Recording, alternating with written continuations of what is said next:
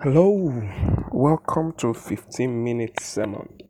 I'm excited to have you here. All right, let's pray a short prayer. Father, in the name of Jesus, we thank you. We give you praise and glory. Thank you for another opportunity to learn from your word. We ask that we'll be instructed in righteousness. We are edified by your word in the name of Jesus. Amen.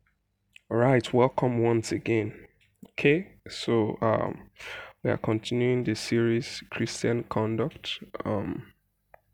And in this episode, we're going to be talking about forgiveness. All right, God expects us to walk in forgiveness. Forgiveness. We must learn to forgive. Okay, so let's read John chapter 3, verse 16. I'm reading from the King James Version of the Bible. And it says, "For God so loved the world that he gave his only begotten Son, that whosoever believeth in him should not perish, but have everlasting life." All right, this is a very important scripture. I dare say one of the most important scriptures in the entire Bible, because just in a few sentences, all right, we see the eternal purpose of God. We see God's heart towards the world, how he loves the world. And we can come to a simple conclusion, excuse me, that Jesus is God's love gift to the world. The proof that God loves the world is Jesus Christ, is a gift of Jesus to us. All right? God proved his love to the world. He proved his love to the world by sending his son to die for the sins of mankind. And he says, anybody that believes, anybody, whosoever believes in him, whosoever places trust in Jesus Christ, that person would have eternal life. Hallelujah. This is beautiful. Beautiful. All right, so let's go into the subject for today, forgiveness of sin. Okay, so we're going to be examining a story, all right, or rather a parable that Jesus told his disciple following a question that Peter asked him. Okay, so we're going to be reading from Matthew chapter 18. I am hopeful we'll have enough time to cover all that we need to cover in this episode. So we're going to be reading from the New Living Translation, Matthew chapter 18, verse 21 through to 33. I'm using the New Living Translation for easy understanding. All right, so let's go into it. And it said, then Peter came to him, that is, he came to Jesus and asked, Lord, how often should I forgive someone who sins against me? 7 times? Then Jesus replied, he said, no, not 7 times, Jesus replied, but 70 times 7. Interesting. Then verse 23, he said, therefore, the kingdom of heaven can be compared to a king. This is Jesus talking, who decided to bring his accounts up to date with servants who had borrowed money from him. In the process, one of his debtors was brought in who owed him millions of dollars. Right? So one of his servants was owing him millions of dollars. He couldn't pay. So his master ordered that he be sold along with his wife, his children, and everything he owned to pay the debt. So the master wanted to sell the guy up, sell his wife and his entire family, so that he could recover his money back. All right, and the money was quite much. He said millions of dollars. Excuse me. In verse 26, he said, but the man fell before his master and begged him. He said, please be patient with me and I will pay it all. Then his master was filled with pity for him, and he released him and forgave his debt. But when the man left the king, so the master, he forgave him. The king forgave him, said, no problem. I forgive you this debt you are owing me. Okay? So, but The man leaves. He said, verse 28, but when the man left the king, he went to a fellow servant who owed him a few $1,000s. Now understand, he was owing his master a few $1,000,000. Not even a full $1,000,000. Say millions of dollars. Hmm?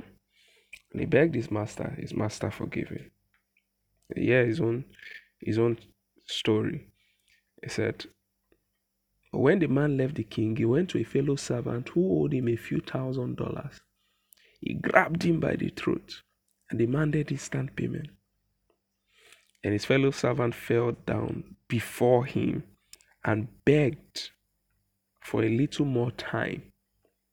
He said, be patient with me and I will pay it, he pleaded. But his creditor wouldn't wait. He had the man arrested and put in prison until the debt could be paid in full. So I'm wondering, how do you get your debt back when the person is in prison? How will he work to get the money to give you back? That's just me thinking. Verse 31, he said, when some of the other servants saw this, they were very upset. Now, why were they upset? Because they were present when the king forgave this their guy, this their fellow servant. When the king forgave him millions of dollars. So then they went to the king and told him everything that had happened. Then the king called in the man he had forgiven and said, you evil servant, I forgive you that tremendous debt because you pleaded with me.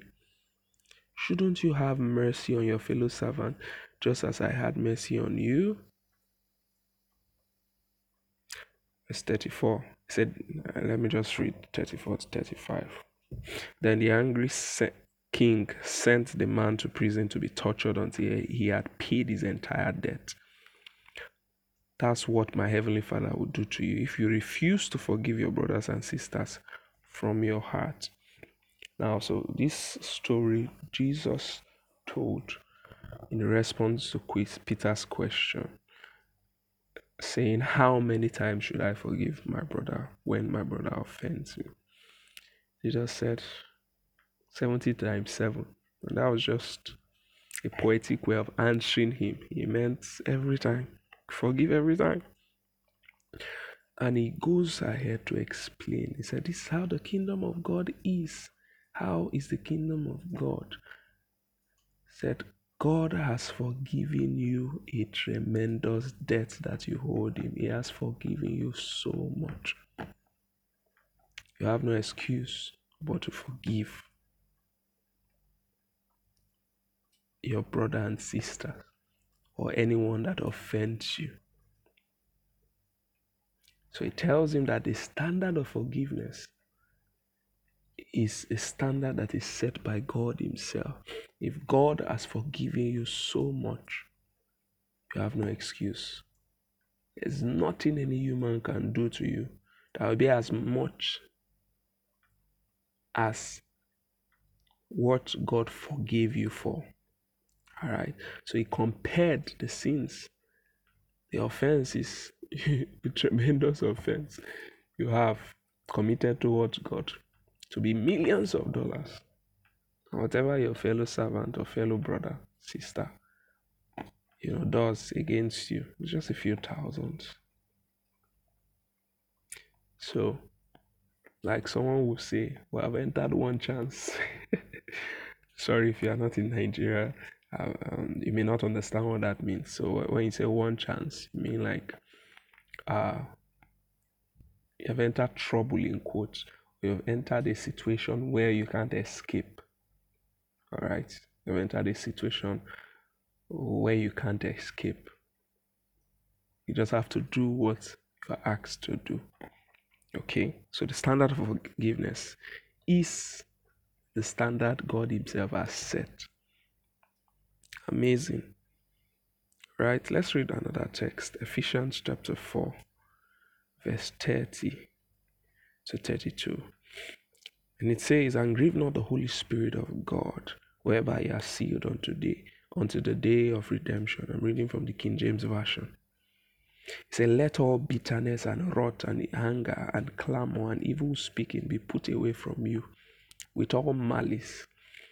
And verse 32, he said, be ye kind one to another, tender-hearted, forgiving one another, even as God, for Christ's sake, hath forgiven you. So he's telling you, forgive, be kind to one another, be kind to your brother and sister, be kind to people around you, forgive them, even as. Does that story we just read ring a bell? The king asked him, I forgive you if a tremendous debt that you owed, couldn't you have forgiven your fellow servant? That's how God thinks. So when you decide to live in unforgiveness, when you decide to not forgive someone, God is saying, but I forgive you so much. You have no excuse. There is no legitimate reason. All right. As far as God is concerned, for you to decide not to forgive another person for whatever thing the person did to you. As far as God is concerned, you have to forgive. He said, forgiving one another, even as God, for Christ's sake, has forgiven you. God forgave you. Jesus Christ paid the price for sins. He paid the price. Okay? He paid the price for sins. He paid it. It was a big and a huge price because your sins were great. The sins of the entire world was great. Yet he forgave you. He forgave you. Forgiveness is not an option for the believer in Christ. No. It's a compulsory course. It's a compulsory course. You must forgive. You must forgive. Christ forgave you. You know, the Apostle Paul speaking in Romans, I think it's chapter 5. I'm not sure now. I think it's chapter 5. He said, for God commended his love towards us, in that while we were yet sinners, Christ died for us. So, even when we were in sin, we were not aware, we didn't even ask for forgiveness. Christ came to die for us. Okay? We didn't even have enough intelligence to ask God to forgive. But Christ came to die for us. That's the standard of forgiveness that God has placed for each and every one of us. Let's read the last text. Luke chapter 23, verse 34. This was Jesus on the cross. They had nailed his two wrists to the cross. They had tied him up. He was now on the cross after being beaten and battered, after being flogged severally by Roman soldiers.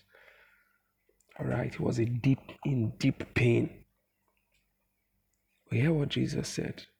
Then said Jesus, Father, forgive them, for they know not what they do. And they parted. I'll read it again. He said, Father, forgive them, for they know not what they do.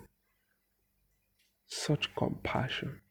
How can you be in so much pain and anguish and agony, so much physical pain, yet you could say, Father, forgive them, for they know not what they do.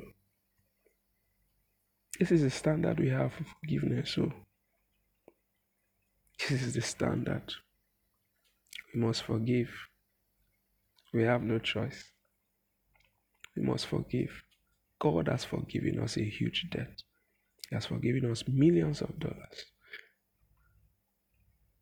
Whatever anyone does to us, just a few thousands. And so no excuse. No excuse. No excuse. I pray that the Lord will touch your heart today, that you will see and understand the extent of Christ's sacrifice and extend that same grace to others around you. Amen. I hope you've been blessed by this episode. I look forward to seeing you in the next episode.